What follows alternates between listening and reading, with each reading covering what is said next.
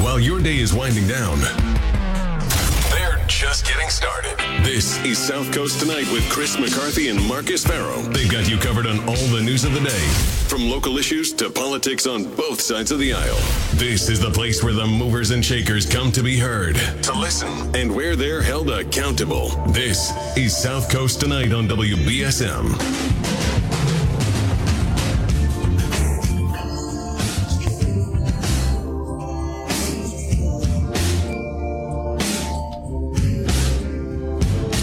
Welcome to South Coast Tonight.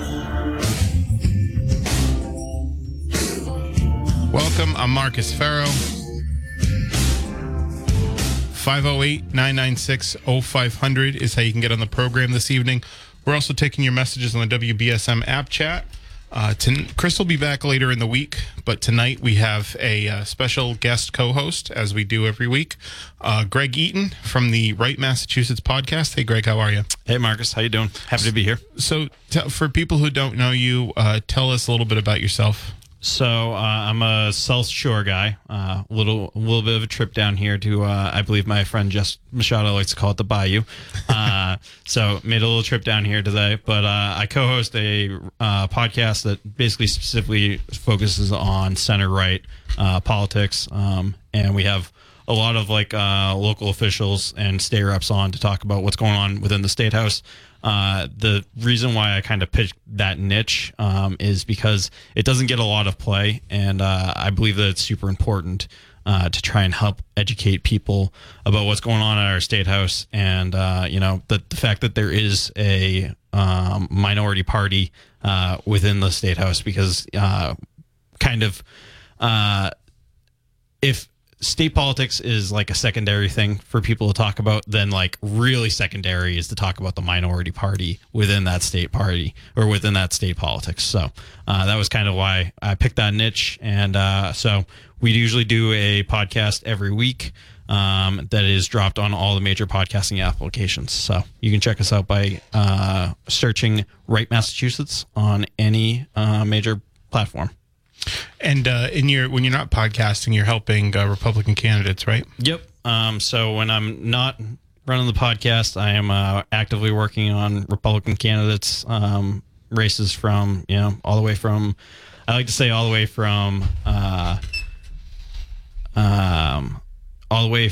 U.S. Senate down to constable.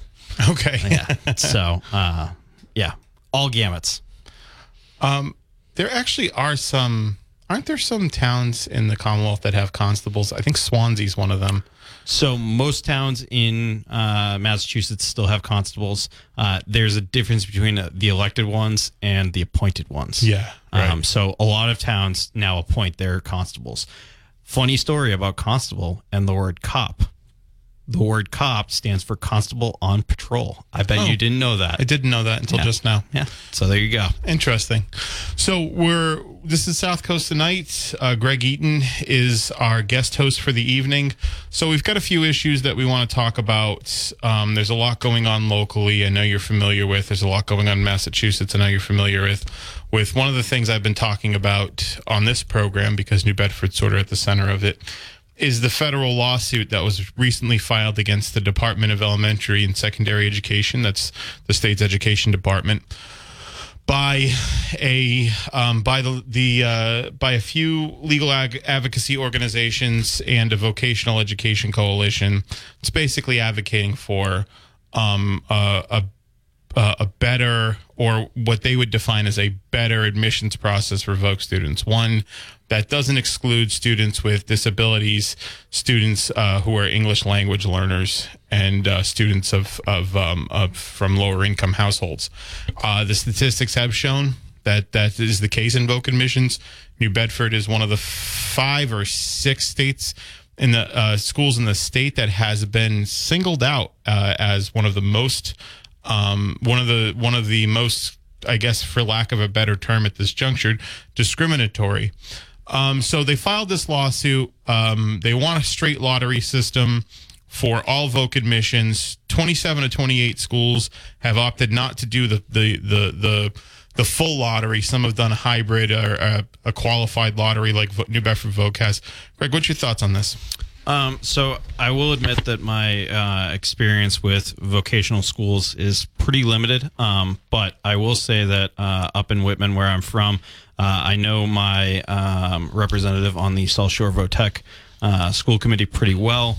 I believe that we do not have a lottery system at South Shore VOTEC. Yeah. Whitman is a charter member of South Shore VOTEC, and I believe the way that it works out, because we always have to authorize this at town meeting, is that every one of our students that wants to go to vocational school at South Shore VOTEC is allowed to go, and it's just a difference in the way that they pay the bill. So as far as I know, there is not a cap. Actually, there might be a cap on the number of students, but we may not have ever hit the cap. That's interesting. Yeah, it is a very interesting system that they use. So you must, then your sending districts must be for South Shore VOTEC, a lot of smaller towns in Plymouth County, right? So yeah, as far as I know, there's like 14 towns. Okay. I might be wrong about that number. I would have to text my school committee member to make sure. But now there's a question: do you elect your school committee member? So the school committee member is a selectman, and I believe it's appointed by the selectman. Okay. As far as I know, it is not an election. I do know that in fact, some of them down here elect them, right?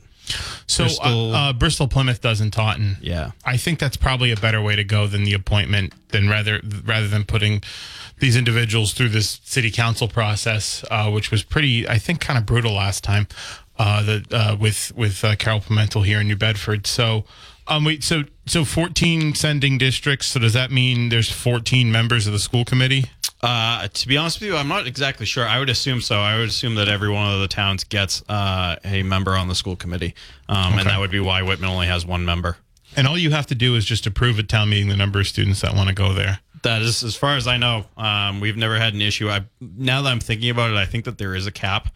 But as far as I know, we've never had an issue as the number of students that wanted to go has ever met the cap. And even if it does, I think that there might be room to like wiggle where, like, you know, if another member town doesn't use all of theirs, then you can like petition to use one of their spots. Let's say there is a cap. There's definitely a cap here in New Bedford, and it's they have New Bedford, I think, probably a bigger community population wise, and frankly, I think, probably like Whitman, Hanson and all of that might be at this juncture probably seen as a a better school district than maybe New Bedford is, even though New Bedford's made tremendous strides over the last decade. But New Bedford has a cap. Fall River has a cap. They've been called discriminatory. There's other Voc school districts throughout the Commonwealth that have. What would you say in general? Let's say South Shore did have a cap, and in order to accept a class within that cap, they have an admission system, and that admission system is based on grades, attendance, and behavior. What's your thoughts on this lawsuit overall? So, I mean, I think that there's some merit to looking at some of that stuff. You don't want to use a spot on a student that's not going to attend the classes and not going to go to that school. However, I mean, I think the fairest way to do it's probably to do it through lottery. So, yeah. Whether it's a weighted lottery, you could take a look at that, I guess. But if it's so, like, sometimes some of these issues that you just talked about come from the fact that the students kind of checked out on the mainstream media, the mainstream school like education process, yeah, and would have a more fulfilling process if there was other ways to learn. Yeah. I think that if that's the way that they're doing it, I think they're in a tough spot to figure out how to get the right students in there. But I think that there could also be another option to look at further funding from the state to further expand the charters or the charter school system and the vocational school system, which I believe is under Chapter 71, if I'm not mistaken. So Chapter 70, is your public schools, and then Chapter 71 is vocational schools. Well, when I had Eric Lesser on, he was the lieutenant governor candidate, state senator from Longmeadow in Western Mass. One of his primary platforms, and we had talked about it, was getting rid of the wait lists at Voc schools, basically, which would mean expanding the capacity so they could have more students. I mean, one of our city councilors down here had said, let's build 2 Voc schools. That's not, let's build 100 and give each kid who goes their own pony. School, right. Yeah. So that's not going to happen. But I think there's probably a way to, expand the capacity to expand attendance at these schools. And, for me, it's like you said, there might be students who may flourish in like a more vocational, school experience, but there's a lot of these students that aren't even going to take one of those traditional trade shops. They're just going to college. And at that point, it's like, what's the point of even having this? Then it just becomes an elite prep school for students who are already doing well, to sort of sequester them from, I guess, the rest of the student population that the Voc schools decided is undesirable. So 508-996-0500 is how you can get on the program. Tell you what we'll do is we're going to take a break now, and we'll be right back. Back to the show. I'm Marcus. We're here with Greg Eaton from Right Massachusetts podcast, also a Republican political consultant. So, Greg, one of the things, I think we both pretty much agree on the Voc school admissions issue. I think, we'll have to see how that lawsuit plays out. I wonder if, Governor Healy and Desi are just going to, rather than, stick with the status quo, change it in order to maybe save themselves some of the embarrassment of perhaps losing a lawsuit. But we'll see. So, Greg, one of the things I wanted to talk to you about too is, there's this other issue going on, I think not necessarily in schools, but in the public sphere with respect to educating children. And it looks like public libraries have become a new battleground for the culture war. You have kids going to the libraries for events, particularly Drag Queen Story Hour, and there have been literal Nazis protesting that Drag Queen Story Hour, shouting obscenities, saying a few different things, and saying, that swearing their allegiance to Adolf Hitler. So, what's your thoughts on, this new, pretty unsettling trend? Obviously, anytime that you have people that are saying that they are Nazis of any way, shape, or form, they should be denounced at all points in public discourse. I think that they don't necessarily represent the values of any political party, whether it's Republican or Democrat. Okay. To me, the idea that we have people that are openly supporting Adolf Hitler here in Massachusetts and in the United States seems like a big problem just in general, regardless of what they're trying to demonstrate against. Yeah, I thought it was, so when they came to Fall River and they started protesting, there was a lot of talk about how the effect that Drag Queen Story Hour will have on the kids, right? Oh, how you can't expose this to kids. How can kids be exposed to a guy wearing a article of clothing that I don't think conforms to my standards of what clothing certain people should wear? But not a lot was said by the opposers of Drag Queen Storytime about what exposures to Nazis will do to kids when they're shouting obscenities like F word, kill yourselves, right? And swearing their allegiance to Hitler in public, and wearing masks and adorning dark clothing and jackboots and all of that. I don't know. I personally think that the worry for traumatizing or unduly influencing kids is probably with the Nazis and not with the drag queens. I mean, I think that there's probably a case for both cases here. I'm not sure that exposing kids to either side of this at a young age is particularly a great thing for young children to be exposed to. But, I mean, I think that you're probably right that it's more dangerous to have them exposed to Nazis than it is to drag queens. To a guy wearing a dress. Right. Yeah. I mean, one of them's, probably not something that most people are going to do. Yeah. And, the other one should be denounced at every turn. Yes. Yeah, I think so. By all major, thought-provoking people. I mean, and now there's this trend about banning books. There's certain books that they want to ban. There's books about gender, books about race that they don't think children should be exposed to. Is the Republican Party in Massachusetts, and I guess my question would be, is this the direction you want to see the Republican Party go in, is to start getting into this stuff about what books children are going to be exposed to at a certain age, sort of the CRT, transgender panic that Ron DeSantis, I think, has made a national profile on? So I think that there's a difference between public schools and school libraries. And I think that you also brought up a key point here that there's a difference between age groups. So, I think that having age-appropriate material for kids is an important thing that we should be paying attention to. As far as, do I necessarily want to see the Republican Party doubling down on any of these efforts? No, I want to see us doubling down on getting candidates elected. How do you think that's going to happen in Massachusetts? Getting candidates elected? Mm-hmm. So, I mean, I think that you have to start at the ground level. It's not this isn't rocket science. And unfortunately, you hear this a lot from people that makes you actually start to think that maybe it is rocket science, because if everyone tells you it's not rocket science, but yet we can't be successful at it,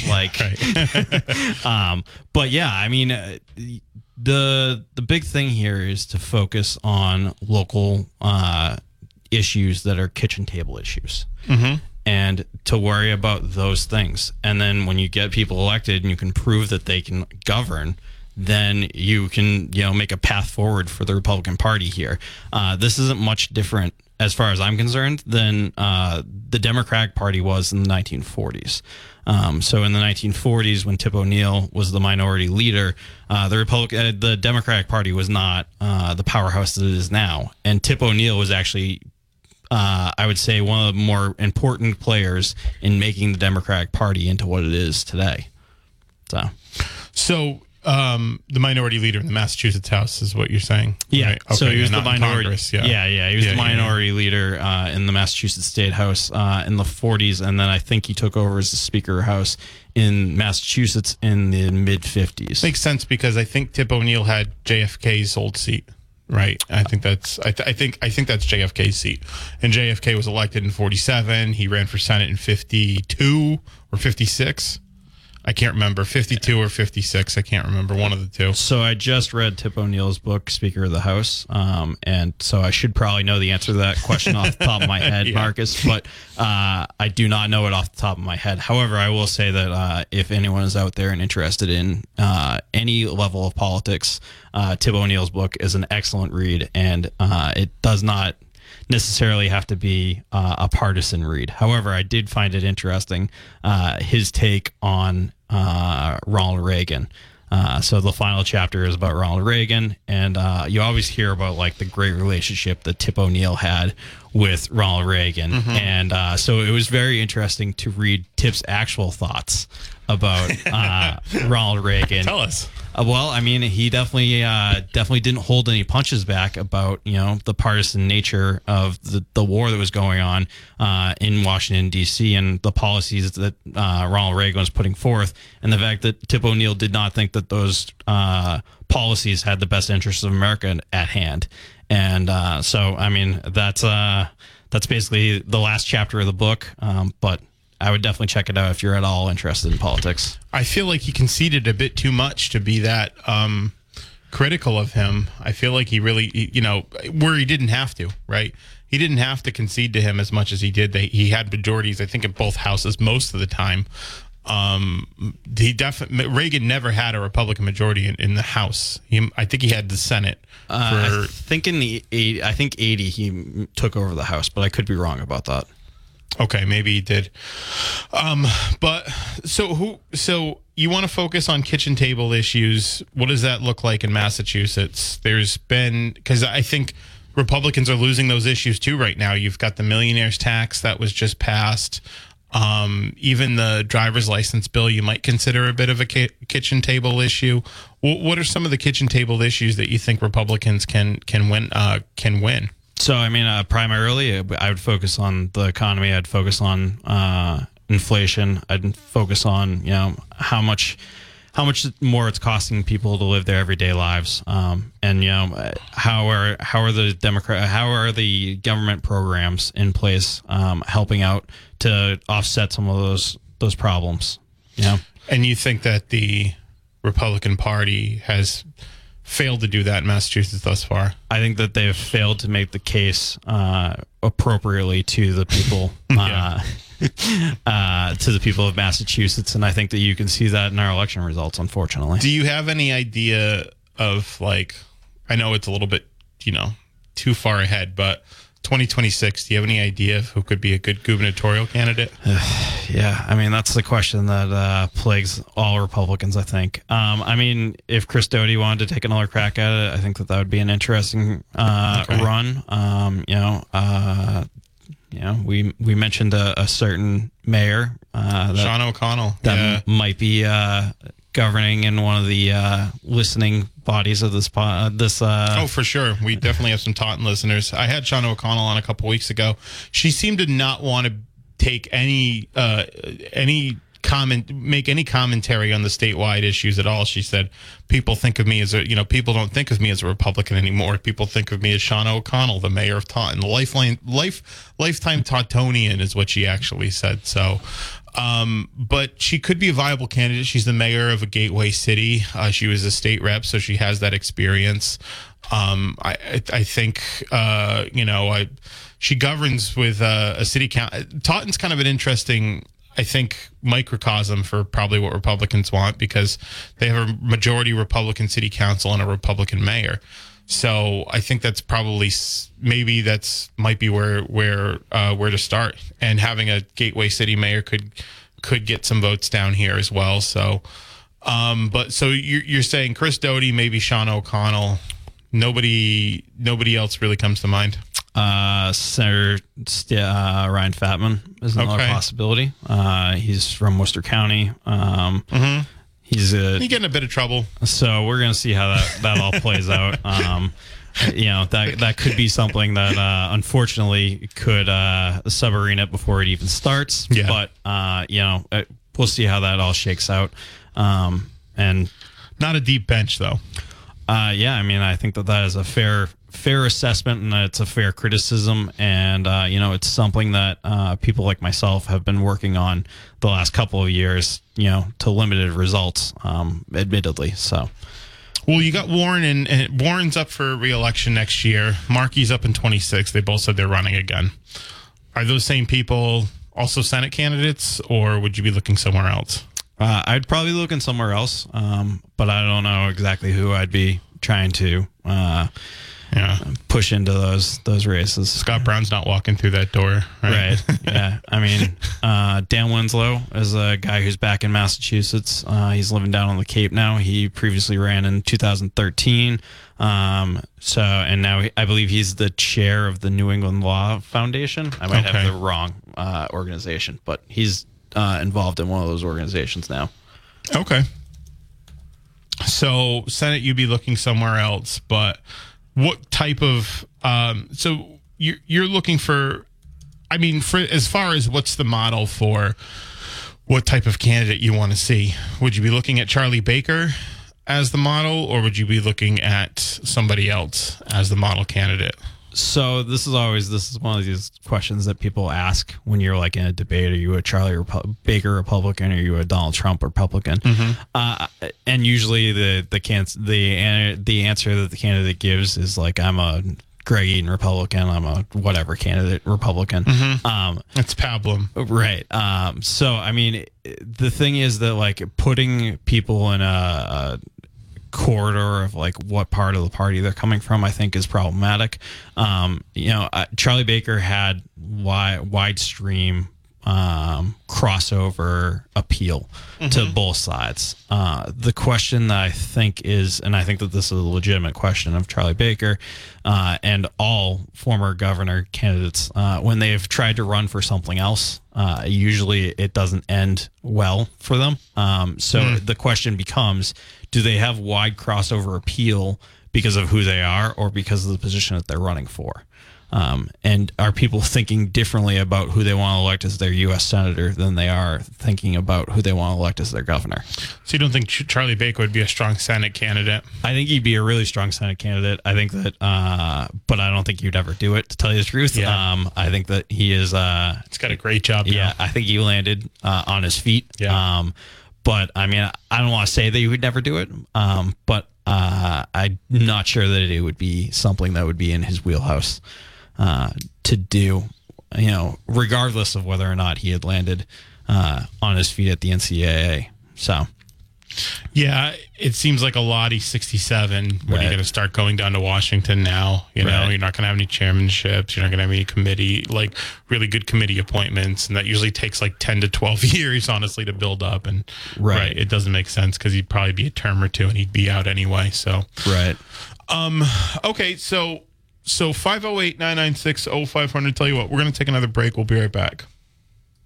Listen to us live anywhere in the world on the WBSM app. 4 Americans have a disability. I'm one of them. I'm also a working mom who cares deeply about making sure every child with a disability thrives by getting their access needs met. We've got a trusted ally by our side. Easter Seals provides children and families the foundation for lifelong success through early learning programs, skills training, and prep for college and career. That's my Easter Seals. Make it yours. Join us at easterseals.com. HIV is not a crime, or it shouldn't be. People living with HIV can do and live fully healthy lives without risk of transmitting the virus to others. But a different fear remains. In 30 states, Americans are being imprisoned due to their HIV status. It's time for the laws to catch up to science. Join the Elizabeth Taylor AIDS Foundation to modernize outdated HIV criminalization laws. Go to etaf.org. HIV is not a crime. Campaign funded through the support of Gilead Sciences Incorporated. Marcus McCarthy. South Coast Tonight is the place to react to all of the day's news and where they make some news of their own. I've been in the right place. Back to the talk now on WBSM. Hey, welcome back to South Coast Tonight. I'm Marcus. So one of the app chat messages we're getting is someone's asking Sununu or DeSantis for 2024, and then parentheses, never Trump, exclamation point. So what's your take on that? I think that Chris Sununu has an interesting road ahead of him, especially considering the New Hampshire primary is no longer probably going to be the first primary in the nation. So that'll be a real interesting thing to see whether or not it comes through. For me, neither one of them is announced. However, if I was to pick someone right now to back, it would be Ron DeSantis. Why is that? I think that he has the best chance of winning both the nomination. He can bring, the both factions of the Republican Party kind of together and coalesce behind it. He has a strong track record in Florida of being able to govern and put forth policies that people can work with, and so I think that he'd be the best candidate thus far. I'm not taking anything away from Governor Chris Sununu, who's done a great job in New Hampshire. I just don't know that New Hampshire translates to the rest of the country quite like Florida does. Doesn't DeSantis have the same problem of focusing on the non-kitchen table issues that we talked about? like the Don't Say Gay bill, banning African studies, wanting a registry on transgender students for public schools. Doesn't he have those same issues? So the things that get media attention, I would agree with you there. However, I would tell you that I think he won his last race like 60-40. So very clearly, the people of Florida feel very passionately about the fact that he's leading Florida in the right direction, and they wouldn't feel that way if they were economically hurting. He does those things for the media attention, though, right? He doesn't. It's not like, oh, those are the things that the media is paying. He does it because he can get media attention because he's building his profile. So wouldn't that? Do you think that'd be irksome to, more swing voters that he would need? Because we know he can get the support from the Republican Party, and Florida's become has become a more Republican state over time. Although when he first got elected, it was really close against Gilliam. We didn't know until a week or two later. Yeah. So I mean, I think what happened to Gilliam? Didn't he run? Hasn't he run like 3 times? Am I thinking of the right candidate? No, you're thinking of Beto, I think, maybe. Well, no, Gilliam...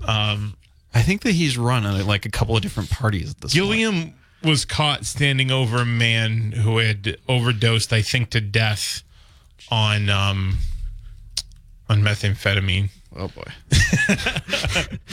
Wow. So wasn't doing great after that. It was but what I was saying was it was a close election in 2018 with him and DeSantis. And actually, Gilliam was projected to win at one point.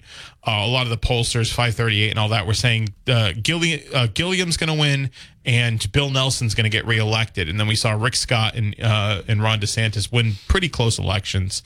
So, he's definitely pulled away. For Trump, Florida really hurt his reelection chance.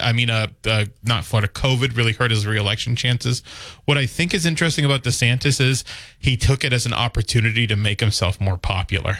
Yeah, no, I would wholeheartedly agree with you that he might have killed some people doing it. That Ron DeSantis's stance and the way that he handled COVID, although it may have been in a similar fashion that that Donald Trump wanted to handle it. I think that he did distinguish himself kind of from the field in a look at the presidential field in 2024.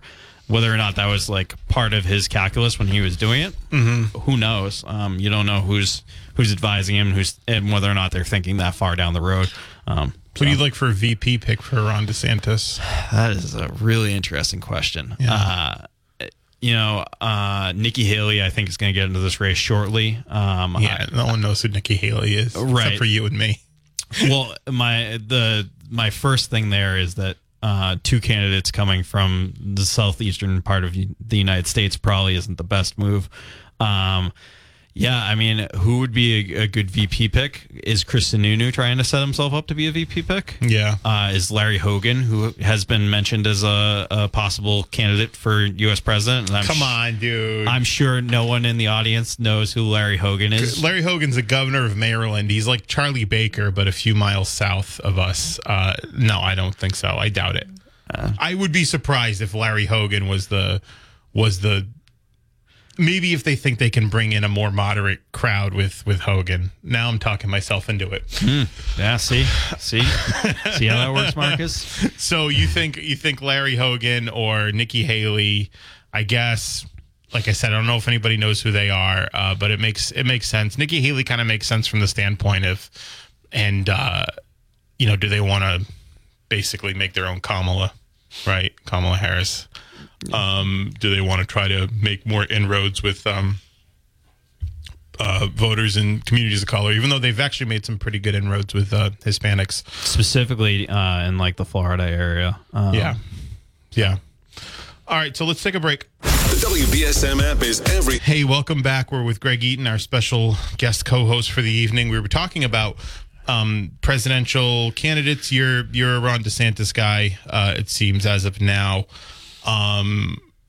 Could that change? Oh yeah, obviously. I mean, you're going to listen to the cases that the candidates make, and you're going to pick the candidate that you think A has the best chance to win, and B has the represents your thoughts and your values. I think kind of in that order too. which I think probably separates me a lot from some other Republicans who might switch those two things. For me, the ability to win at the ballot box is probably the number one most important issue. I think you guys have learned that the hard way, right? And whether or not I agree with them 100% of the time is less important to me. 80% my friend is more important than any kind of what I'll call like personality type test that I use to gauge my support for a candidate. Did you support Amy Carnevale over Jim Lyons? I did not have a vote in that race, so I did not take a public stance.